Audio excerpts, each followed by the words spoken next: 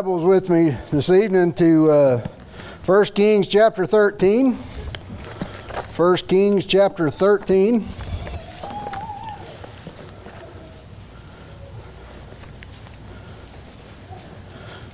Do be in prayer for Pastor as he's trying to get healed up. And also, Brother Don's in. He called me this afternoon and just to remind me that he would be watching. And Brother Terry, he said he didn't think that reprisals was quite the right word to use on that. So he did remind me that he'd be watching. We do pray for them for healing and many others that are having trouble with sickness and stuff. There's a lot of that going around. 1 Kings chapter 13 tonight. If you're getting your Bibles there, I found out just a few minutes ago while we're getting set up that I don't wear this jacket very often. And I found out a few minutes ago that somebody had done sewed the pocket shut on this thing. Y'all are laughing because you know that's probably the way they're supposed to be. Is that right? Well, they ain't no more. My wife took a pocket knife to them right before church because I said, we're going to have pockets. I need to drop stuff in them every now and then. Ain't no sense in sewing them things shut. That's wrong. I believe that's sinful. Amen. Pockets need to be used. So I got my pocket where I could put my glasses in there is what I was needing to be doing. That's where we was going with that. I had to find my glasses. The Bible says in 1 Kings chapter 13, and behold, there came a man of God out of Judah by the word of the Lord unto Bethel, unto Jeroboam. And Jeroboam stood by the altar to burn incense. And he cried against the altar in the word of the Lord, and said, O altar, thus saith the Lord, behold, a child shall be born in the house of David, Josiah by name, and upon thee shall he offer the priests of the high places that burn incense upon thee, and men's bones shall be burnt upon thee. And he gave a sign the same day, saying, This is the sign which the Lord hath spoken. Behold, the altar shall be rent, and the ashes that are upon it shall be poured out. And it came to pass, when King Jeroboam heard the saying of the man of God, which had cried against the altar in Bethel, that he put forth his hand from the altar, saying, Lay hold on him. And his hand, which he put forth against him, dried up, so that he could not pull it in again to him. The altar also was rent, and the ashes poured out from the altar, according to the sign which the man of God had given by the word of the Lord. And the king answered and said unto the man of God, Entreat now the face of the Lord thy God, and pray for me, that my hand be restored me again. And the man of God besought the Lord, and the king's hand was restored him again, and became as it was before. And the king said unto the man of God, Come home with me, and refresh thyself, and I will give thee a reward. And the man of God said unto the king, If thou wilt give me to half thine house, I will not go up with thee, neither will I eat bread nor drink water in this place. For so it was charged me by the word of the Lord, saying, Eat no bread, nor drink water, nor turn again by the same way which thou camest. So he went another way, and returned not by the way that he came to Bethel. Now there dwelt an old prophet in Bethel, and his sons had told him all the works that the man of God had done that day in Bethel, the words which he had spoken unto the king. Them they also told unto their father. And their father said unto them, What way went he? For his sons had seen what way the man of God went, which came from Judah. And he said unto his sons, Saddle me the ass. So they saddled him the ass, and he rode thereon, and went after the man of God, and found him sitting under an oak. And he said unto him, Art thou the man of God that camest from Judah? And he said, I am. Then he said unto him, Come home with me, and eat bread. And he said, I may not return with thee, nor go in with thee, neither will I eat bread, nor drink water with thee in this place. For it was said to me by the word of the Lord, Thou shalt eat no bread, nor drink water there, nor turn thee again to go by the way that thou camest. And he said unto him, I am a prophet also, as thou art. And an angel spake unto me by the word of the Lord, saying, Bring him back to thee in thine house, that he may eat bread and drink water. But he lied unto him. So he went back with him, and he'd eat bread in his house, and he drank water. And it came to pass, as they sat at the table, that the word of the Lord came unto the prophet that brought him back. And he cried unto the man of God, and said from Judah, saying, Thus saith the Lord, for as much as thou hast disobeyed the mouth of the Lord, and hast not kept the commandment which the Lord thy God commanded thee, but camest back, and hast eaten bread and drank water in this place of the Lord, which the Lord did say unto thee, Eat no bread, and drink no water, thy carcass shall not come into the sepulchre of thy fathers.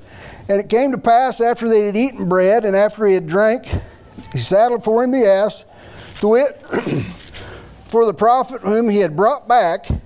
And when he was gone, a lion met him by the way, and slew him, and the carcass was cast in the way, and the ass stood by it, and the lion stood by the carcass.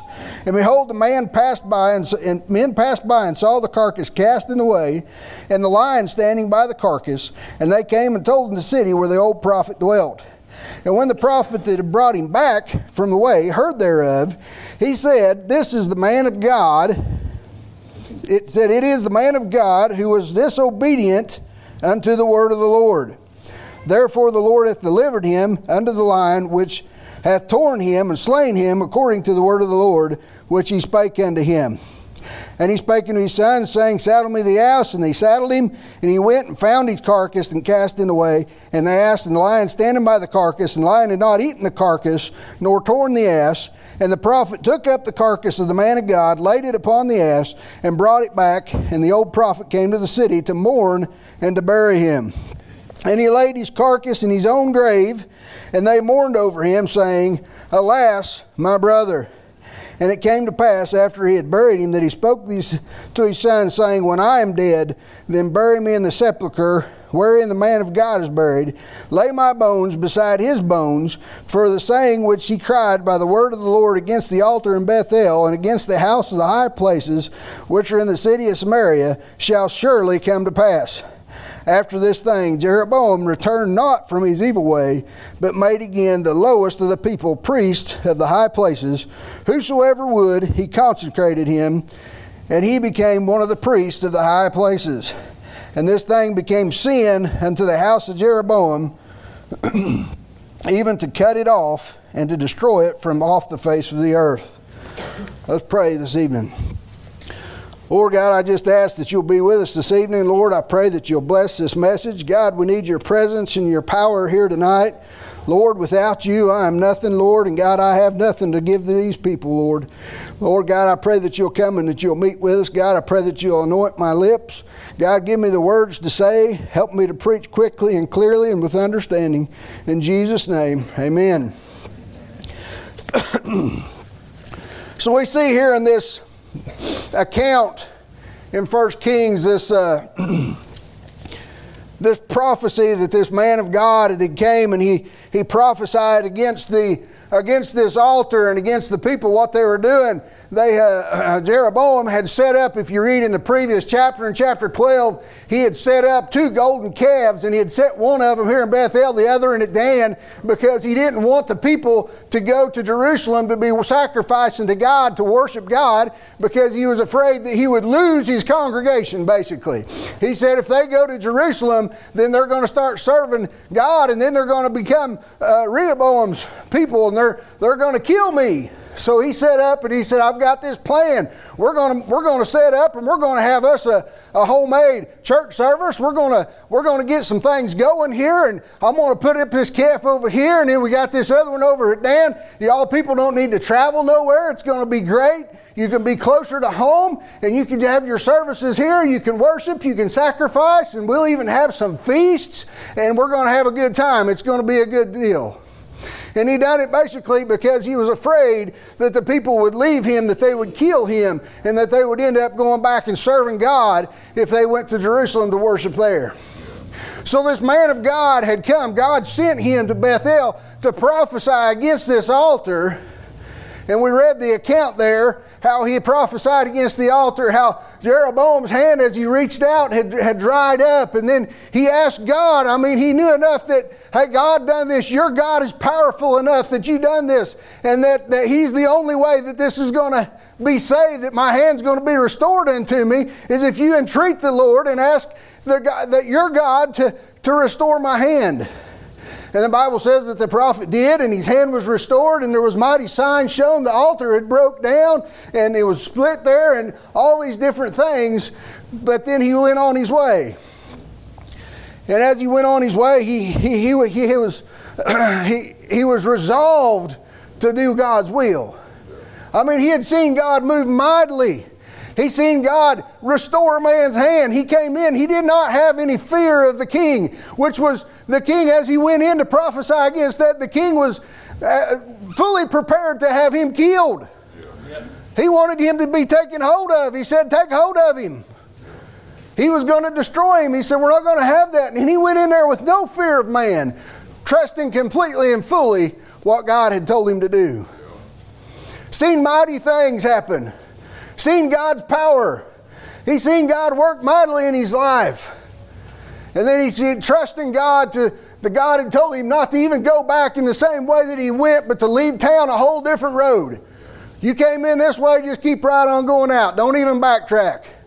Don't even back up. You just keep right on moving. Don't stop. Don't take a break. Don't eat. Don't drink. You do my work and then you get out of there. Let me pass judgment on them. Kick the dust off your feet. Just keep moving. But we see at some point, the prophet, he sat down under the oak tree. Yep. He decided he was going to have to take a break. Maybe it was hot. Maybe it was in the middle of the heat of the day. And he said, well, the shade looks good. My feet's tired. I traveled all night to get here. I'm physically exhausted from doing God's will. It's took it out of me. I just need to take a little set. He sat down under the oak tree to take a break, to rest himself. The Bible says the old prophet came. His sons pointed him in the right direction. He saddled the ass. He caught up with him. And he said, come back with me. Let me feed you. Let me minister unto you.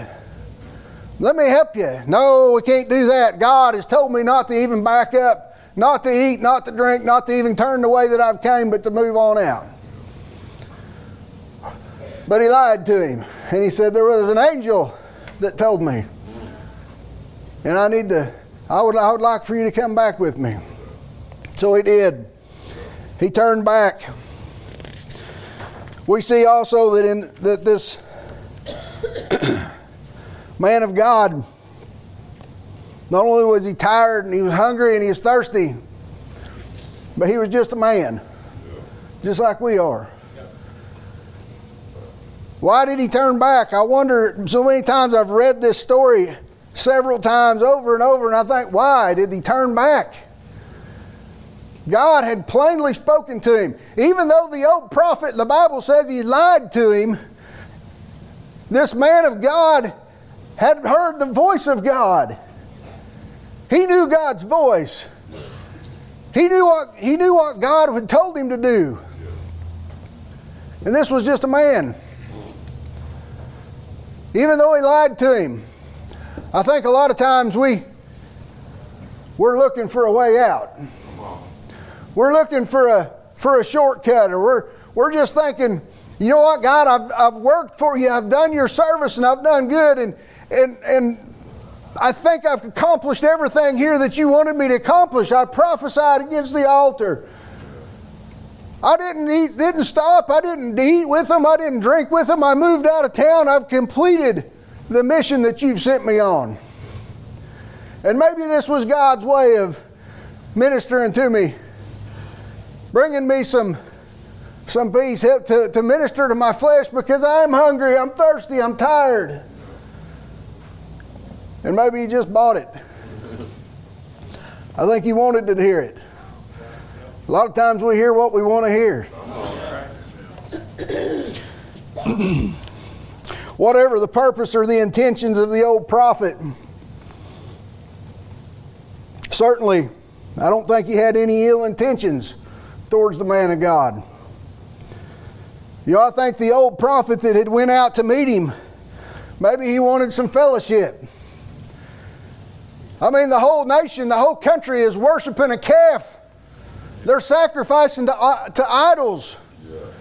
Maybe this man of God, this old prophet, that he's just needing some fellowship. He heard of another man of God that came in and had a backbone and stood up to the king and prophesied. And he said, that's somebody that I can have some fellowship with. Maybe that's somebody that could help me in my ministry. Maybe the both of us together, if we was both here together and working and doing the Lord's work, maybe we could change this thing and we could turn this country around. And I don't think that the man of God, the old prophet, that he had any ill intentions for him. He went after him. He wanted to minister to him. He wanted to feed him, to give him drink, give him rest. But he just thought, if I could just get him to come back. First he asked him, and then he said, no, I can't do that.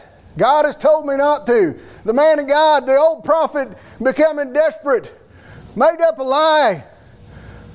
I'm also a prophet, knowing that God has spoken to him many times, I'm sure. And said, I've heard from an angel. He was careful not to make it a big lie. He didn't say God told me. He said an angel told me.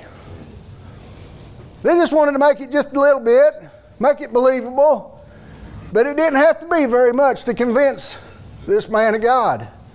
Because the state that he was in, from being weary, from being tired and hungry.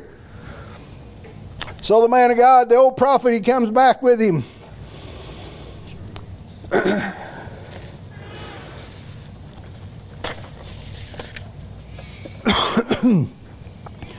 They go back to the house. And then we read that as they're sitting there and they're eating and they're drinking, then the word of the Lord does come to the old prophet. And basically tells the man of God that your days have been numbered, buddy. Yeah. Your days are up. I wonder why sometimes we change direction. Sometimes we ask, God has given us a direct direction in our lives. God has given us His Word to follow. He's given us His Spirit to dwell in us. But so many times we change direction. Amen. We see that this man of God from Judea, he changed direction. He went from saying to the king that it was charged me by the Lord, saying that I eat no bread, nor drink no water, nor turn again the same way that thou comest. He went out another way, told the same thing to the man of God, but ultimately he went back with him. And he'd eat bread in his house, and the Bible says drank water.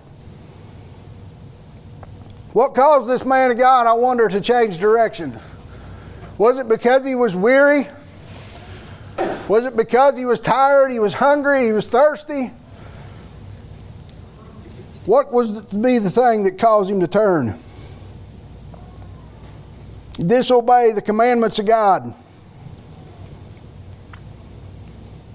Even though he knew the word of the Lord, he was able to justify his turning back by the thought that the old prophet was a man of God as well and had heard from an angel. I think he wanted to believe it. I think his flesh, he was wanting to provide for his flesh, as we do so many times. You know, Galatians chapter 1 and verse number 8 says, but though we or an angel from heaven preach any other gospel unto you than that which we have preached unto you, let him be accursed. Amen.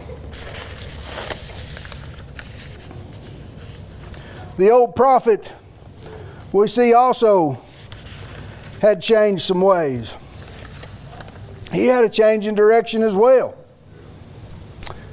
In 1 Kings there in 13 and verse number 18, the Bible tells that he told him that I'm a prophet as well, and he told him that an angel had talked to him and he lied to him. But then we see in verses 26 through 32, when he had heard what had befallen the man of God, he went to him. He was concerned at this point. He went to him, the Bible says. He brought him home. He put him on the ass and he brought him home. The Bible tells us that he mourned for him. And then he placed him in his own grave and told his sons, when I die, bury me right next to him. Put us side by side. The man of God had went from lying to a fellow preacher. He went from making up stories to now he's got this deep regret and this deep concern.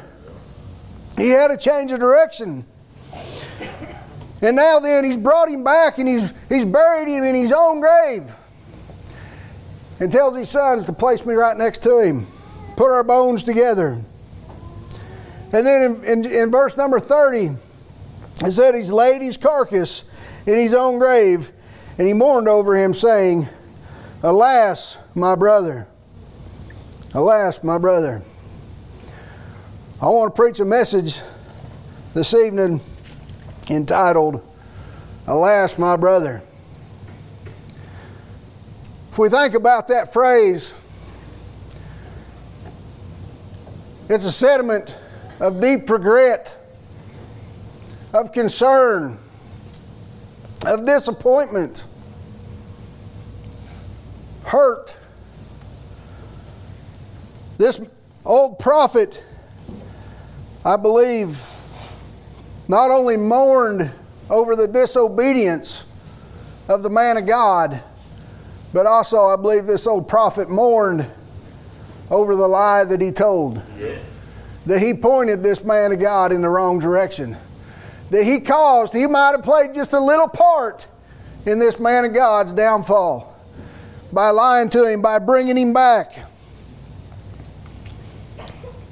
And we see a change in direction.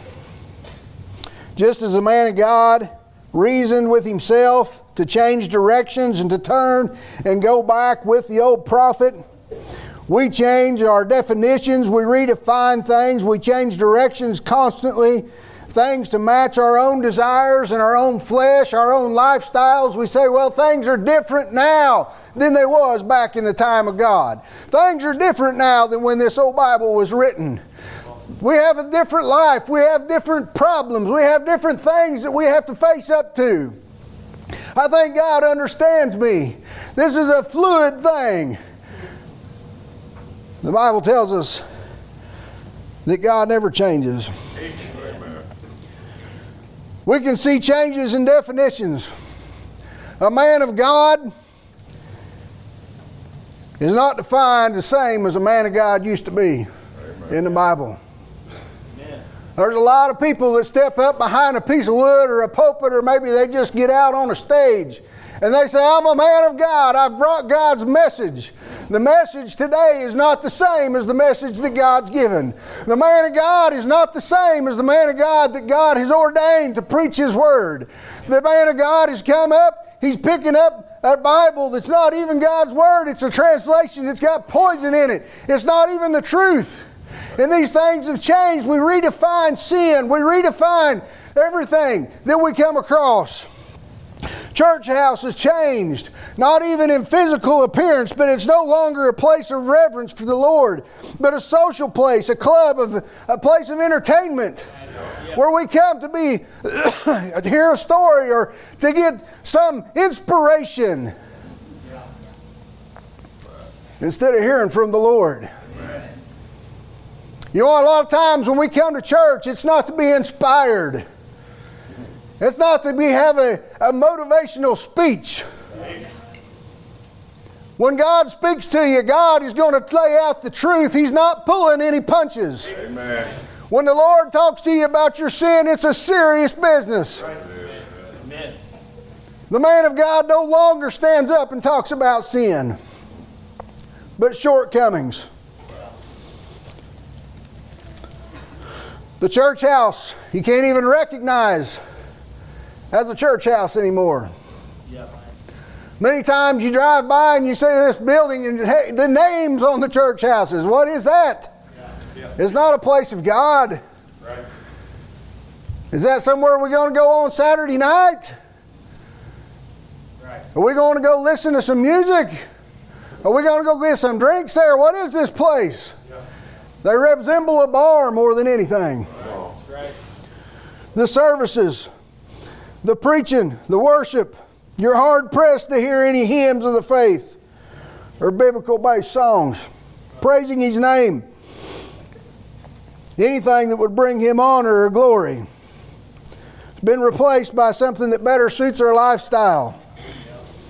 I heard a man say here a while back at a certain church that he went to, he said, you know, the music that they play right there, he said, it's just like the stuff that I used to listen to. That's my kind of music. I said, yeah, that's not God's music. Amen. You said it straight up. That's your kind of music. Amen. What is it that you're supposed to be doing with that if it's not praising God? So we see the changes in the church. We see changes in the man of God, in the services, the culture. The culture that was brought about by movements of the church to fit in with the world around it. The culture not only in the church house, but the culture in our communities, in our land, in our nation, have been brought about by the changes that we've seen in the pulpits, in the congregations. Just like in 1 Kings chapter 12, where I told you about Jeroboam, he was afraid to lose his congregation. So he brought in another kind of service. The Bible says he brought in those calves and he said, let's worship them and let's sacrifice to them. He brought in some false gods and some idols. And he said, this is your salvation. The Bible says that it became a sin for the people who went to worship before one, even unto Dan, to those calves. It says that they made them some high places, made priests the lowest of the people, ordained feast offered upon the altars. And all this was going on. This is when the man of God comes in onto the scene, chapter 13. But then even at the end of all that, in verse 33 of chapter 13, as we read, after all these things, Jeroboam returned not from his evil way, but made again of the lowest of the people the priests of the high places. Whosoever would, he consecrated him and became one of the priests of the high places. They changed their culture. Instead of serving and worshiping a God that had brought them out of Egypt, that had brought them through the wilderness, that had given them a land, had been with them in battle, had shown Himself mighty over and over again, they changed their culture. They changed their worship service. They changed their men of God. Then they had to redefine sin. That's where we move to. Whenever these things progress like that, then you have to start, the next thing you have to do is you got to start redefining sin. Because you still got a Bible, you still got God's Word, you still have a conscience, you still have truth, but what are you going to do with it? So you have to redefine sin. You got to change it. You got to turn it into something else. It's a shortcoming. It's not a sin. It's not something that God would send me to hell over. God understands that I'm just flesh. I'm just human. So you redefine it. You have to justify it. You think about it in your mind and you decide that, well, these are really bad things and these things are not quite so bad. And God understands, yeah, I'll probably be punished for that. But not like if I would have killed somebody. And we think in our mind, we build up these things in our mind that there's different levels of punishment, that there's different degrees of sin with God. Yeah. The Bible calls sin, sin. Amen. I don't care if you robbed a bank or stole a pencil. You're a thief. In God's eyes, there's no difference. Now, in my mind, it's my flesh, and I justify. I can say, well, it's just a pencil. It didn't really affect anybody. It didn't hurt anything. Most of the time, they give those away anyway. You know, that's what they're there for. So you can steal them. Now, usually when I go to somebody's place of business, if I am going to steal their pen, I tell them, I'm stealing your pen. If they want to do something about it, fine. Normally they say, oh, that's fine. So that's how I justify it. But that's what we do. We redefine the sin. We have to make it something that it's not. The next thing, how do we redefine sin? Because we still got God's Word to contend with. Now we have to redefine God's Word. We got to rewrite it. We got to come up with something different. And even if we don't rewrite it, we're still going to use God's Word. We're going to have the King James Bible here, authorized version. But you know what? We might want to do a little bit of rearranging. Okay? Because then we say, well, you know, it's not only we are using God's Word, but you know it's infallible, but we start casting doubt upon little things like it's inerrancy. Well, that might have been a mistake. You know, the people that translated this into English, they were just men. They might have messed up just in that one little spot. They probably could have used a better word here. Now, is God powerful enough to preserve His Word, or is He not? Amen. So we have to redefine God's words. Psalms chapter 138 and verse number 2, it says, I will worship toward thy holy temple and praise thy name for thy loving kindness, for thy truth, for thou hast magnified thy word above all thy name. In 2 Peter chapter 1 and verse number 20, knowing this first, that no prophecy of the Scripture is of any private interpretation. Amen. All these things that have been accomplished in our nation today, we're currently experiencing as a judgment of Almighty God on our nation, on our land, based on our decisions to turn and change directions. These judgments that we're seeing, these things that we see in our nation, in our land, that we see on the news, that we hear about all the time, it's not the fault of the world. Yeah. I blame us. Amen. Because we have turned from God's direction. Right. The man of God has turned from God's direction. Yeah. He's still trying to accomplish God's purpose. But we get weary. We get thirsty. We get tired. We get hungry. And we're ready to believe a lie. We're ready to buy it. Oh, we still want to serve God. But we have turned. Change directions. Even so, God's mercy still abounds. Brother Danny preached this morning. By the way, Brother Danny's good message. Yeah. Good message on persecution. And we're not experiencing persecution like we could be. God's blessings is still on our country. Yes, it is. We're still able to come and we're still able to meet here tonight without anybody coming in on us and hauling us off to jail or lining us up to shoot us. Yep. We still live in a free land. Yep. Praise the Lord. Amen. But I'm telling you, if you don't stand up and do something about it, we're right at the door. It's right at the door.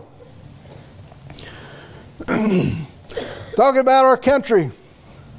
As our land, it's our fault as people of God. I'm not preaching to the lost people tonight. Why is our Constitution, why do they redefine our Constitution in our country? Why are things being moved around? They call it a living document which is intended to be changed and to be evolved as the times change. Hogwash. Amen. That's not true. Why are they monkeying with that stuff?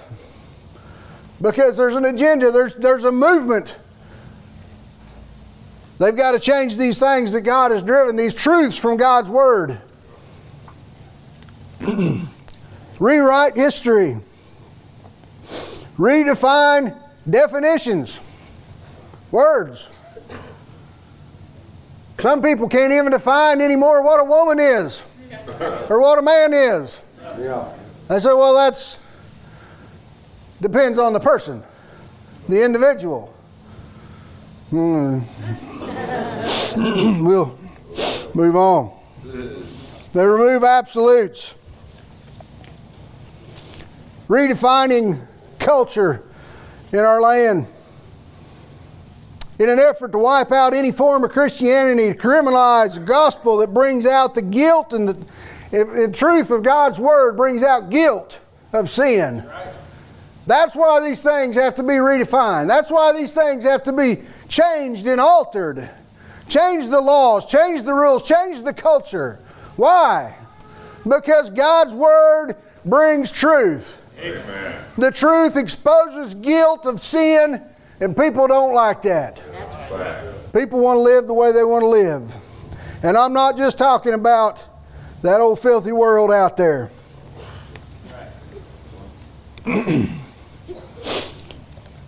Pressing the issues of diversity and inclusion for lifestyles. Trying to force upon everybody the acceptance of sin. Right. Yeah. Marriage can no longer be defined as one man and one woman for one lifetime. It's redefined to be whatever you want it to be. It doesn't even have to be.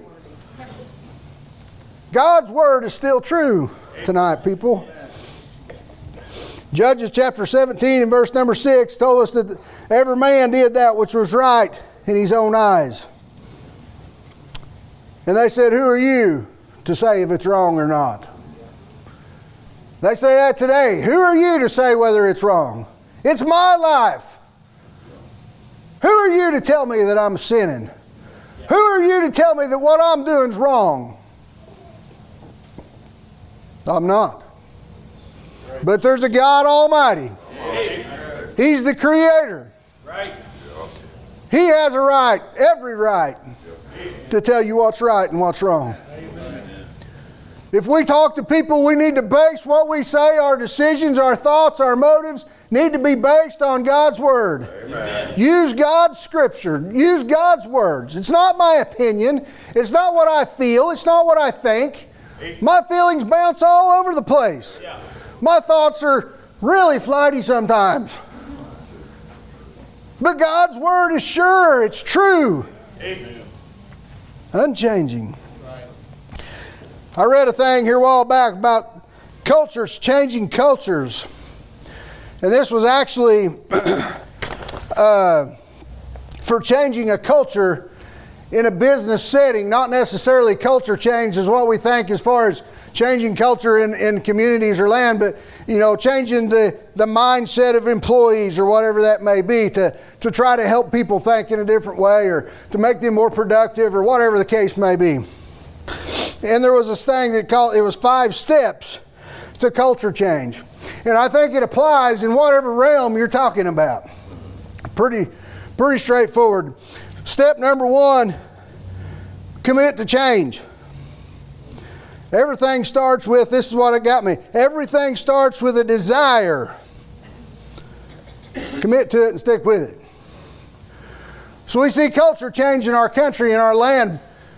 Everything that is these agendas, these things that are being pushed and crammed down your throat that's being stuck on TV all the time or wherever it is. I don't watch TV, but whenever I go in and I see one, it's like nothing but filth pouring out of that thing.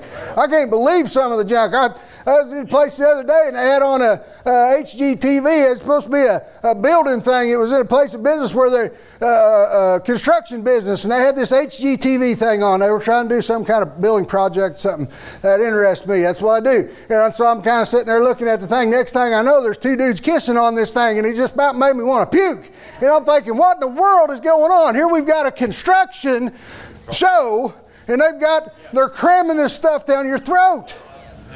It's everywhere you look. You have to start with a desire. And then you commit to it and stick with it. Step number 2 is define success. If you can define your ideal culture, you can achieve it. Step number 3, assess the reality. The hardest part about change is the buy-in. Continue pushing the point. Focus on one issue at a time. Don't try to change everything at once, but one tiny issue at a time. And then step number 5, reflect and learn, re-implement successful processes, and redirect other efforts that were not successful, but stay committed to the desired end. And I thought when I read this thing, how that can apply to what we're seeing in our lives today. The change that's being tried to push towards us, the change that people desire, it starts with that exactly, with a desire. When we change directions as Christians or whatever, if we start talking about our culture, our communities, whatever it may be, our personal selves, our individual motives, whenever you change directions, it starts, number 1, with a desire. Why did the man of God change directions, go back with the old prophet, and end up being killed by a lion? He had a desire. Not saying that that desire was wrong, that it was sinful. He's flesh. He needs rest. He needs food. He needs water. And he had a desire. But that desire caused him to change directions. He had a definition of what was right and what was wrong. He said, I've completed God's mission. I've done what God had me asked me to do. If you go all through that, and we think about these things in our own lives, we can see how we turn from God. You say, how in the world can I get to the point where I'm no longer trusting God like I used to? How have I strayed off the path? How have I moved from what God had me to do? It starts with a desire, number 1. Then you redefine sin. And then you buy in.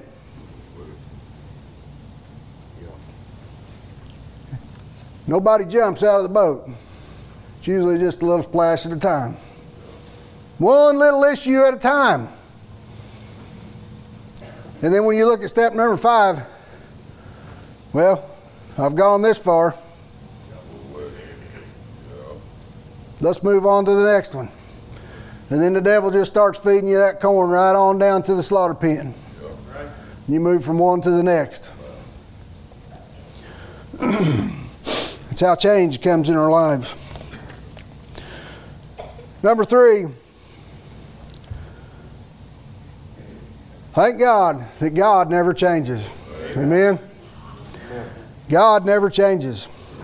Malachi chapter 3 and verse number 6 says, For I am the Lord, I change not. Therefore, you sons of Jacob are not consumed. James chapter 1 and verse 17. For every good gift and every perfect gift is from above, and cometh down from the Father of lights, with whom is no variableness, neither no shadow of turning. Hebrews chapter 13 and verse number 8. Jesus Christ is the same to yesterday and today and forever. Deuteronomy 7:9.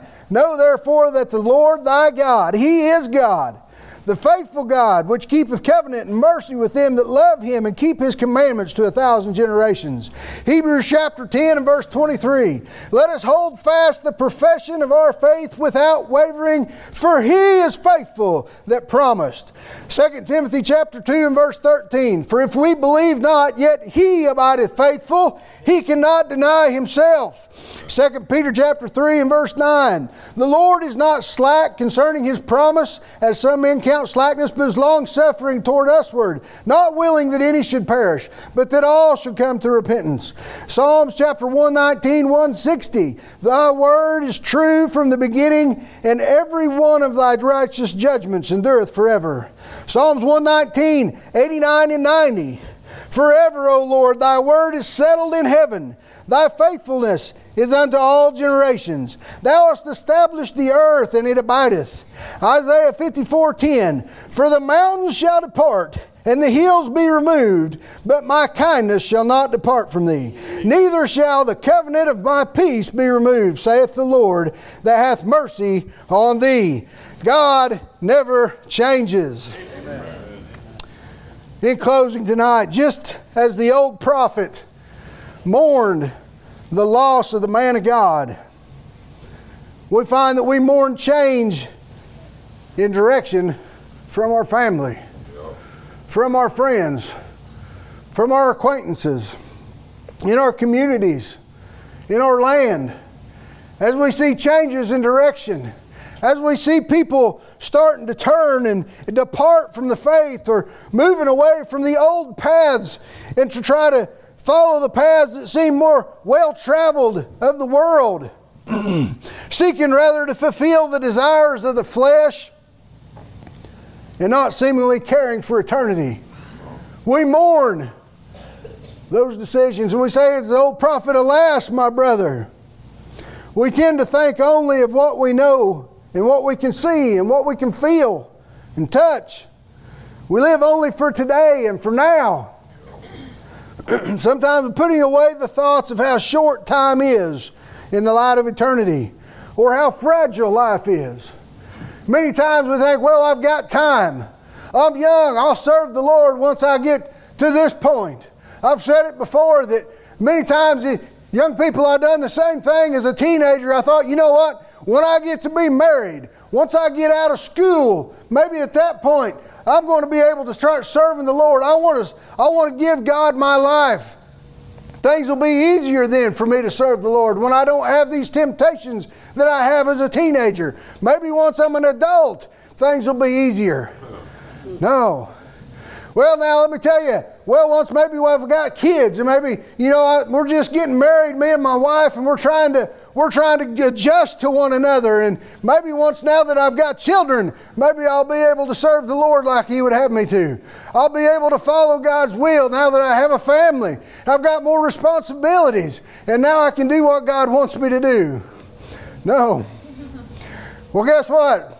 Now that my kids are grown, and they're starting to move out of the house, and they're going to be going off, and I'll have more time to focus on the ministry. I'll be able to do what God wants me to do because, our children are grown now, and I'm not having to deal with the issues and the pressures and the responsibilities of raising a family.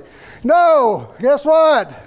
Well, hey, maybe once I start getting some grandkids, we'll have some grandkids, and at that point, then I'm going to become the pawpaw that is going to be somebody that can teach my grandchildren about the Lord. And I want to be somebody that they can look up to, and I want to be the one that can show them from the Bible. And just because now that I've got to be a grandpa, and now that I've got grandchildren, now maybe I can become more of what God wants me to do.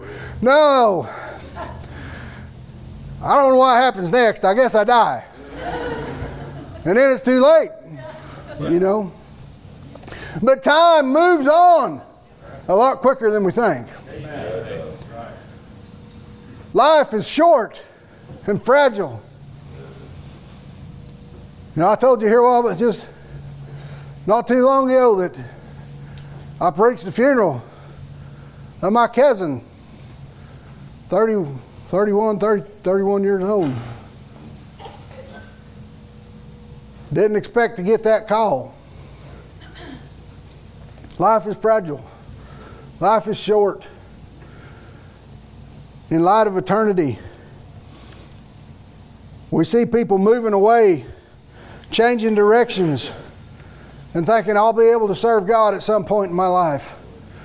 I'll come back. I'll do what the Lord wants me to now. At this point, right now I have desires in my heart. Alas, my brother, this statement of sorrow, pity, concern, of sadness, regret, and disappointment that the old prophet uttered because the man of God changed his direction.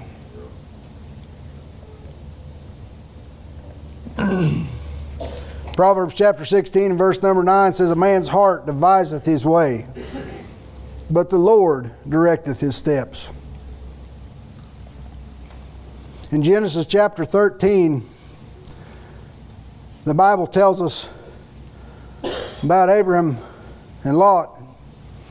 And the Bible tells us that Lot pitched his tent towards Sodom.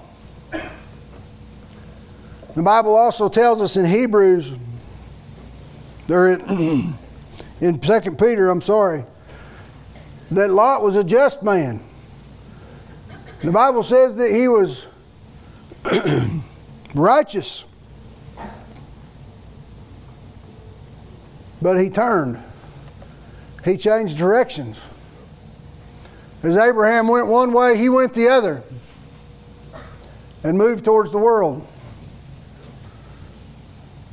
You know, the Bible doesn't tell us that Lot was a dirty, rotten sinner. Somebody that we could expect to be drawn to that type of a world, that type of a life. But that he was a just man. I fear for us. Yeah. As we be turned towards Sodom, drawn towards the world, change in direction.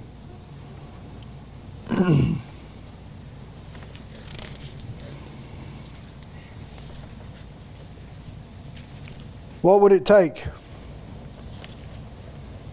tonight to make you change direction? Many times change comes with ever so slightly. How are we tonight? Are you sitting under the old oak tree? Trying to take a little rest? Have you wandered off the path? Maybe turned your head to reflect and look behind you just a little bit? You see desires and temptations that come upon us, being weak and hungry and thirsty. God knows your heart, He knows your flesh, and He knows your needs. Amen.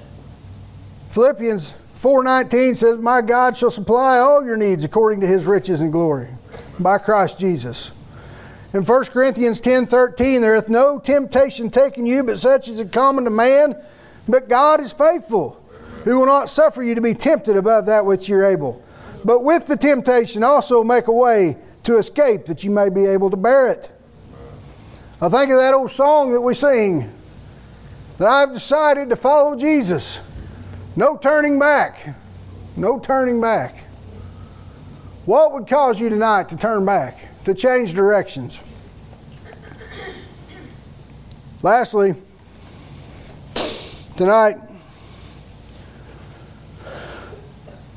I think about, and this probably hits me even harder than anything,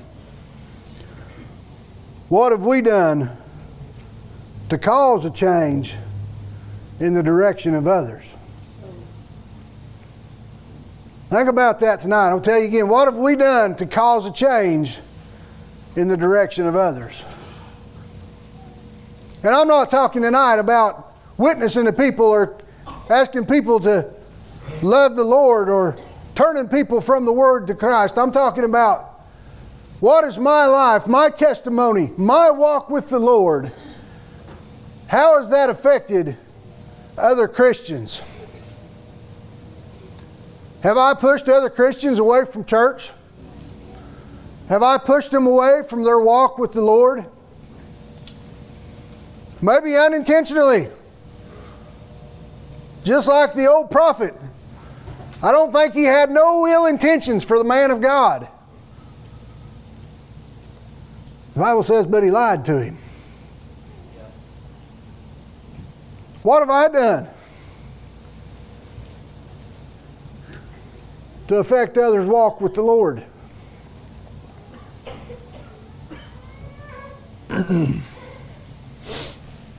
No matter what our intents, sometimes we take it upon ourselves to help direct others' walks, maybe the lives of those around us, without seeking God's will, and then we end up in a mess.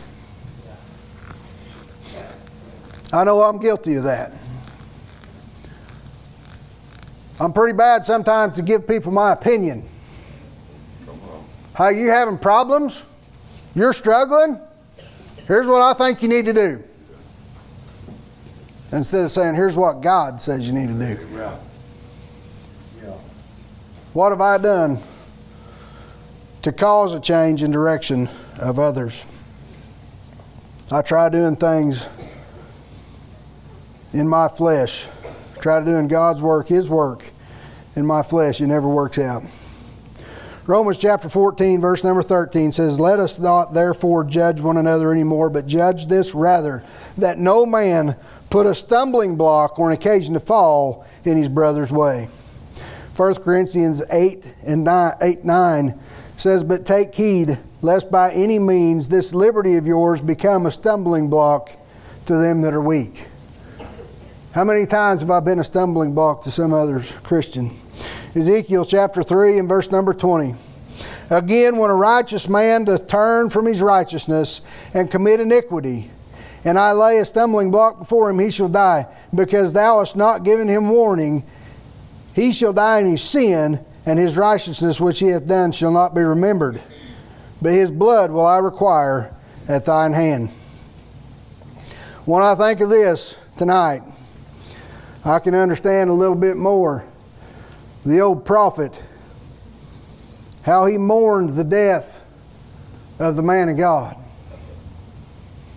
It wasn't just somebody, he'd only sat down with this man one time for just a minute to share a meal. He'd only heard of him that very day. But the Bible says that he mourned him deeply.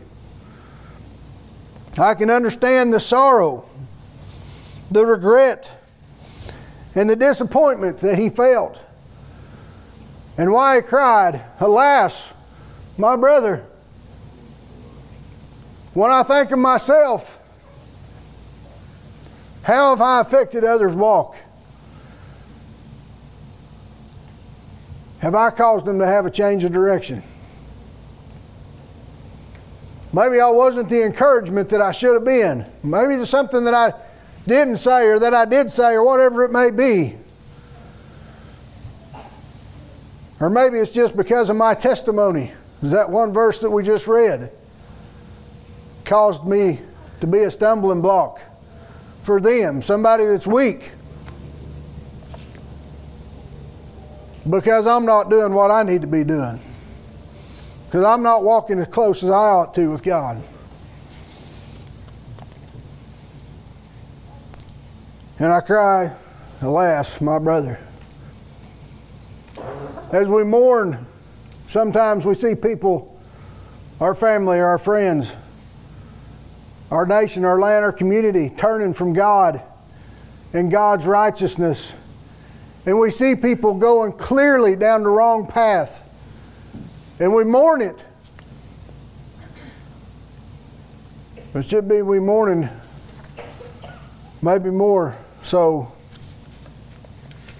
as the old prophet, because we might have been the ones that caused that change in direction. If you'll stand with me this evening, I have a word of prayer.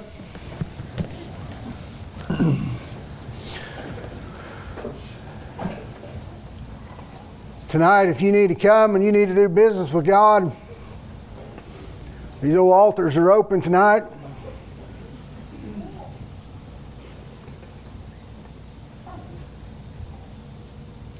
If you need to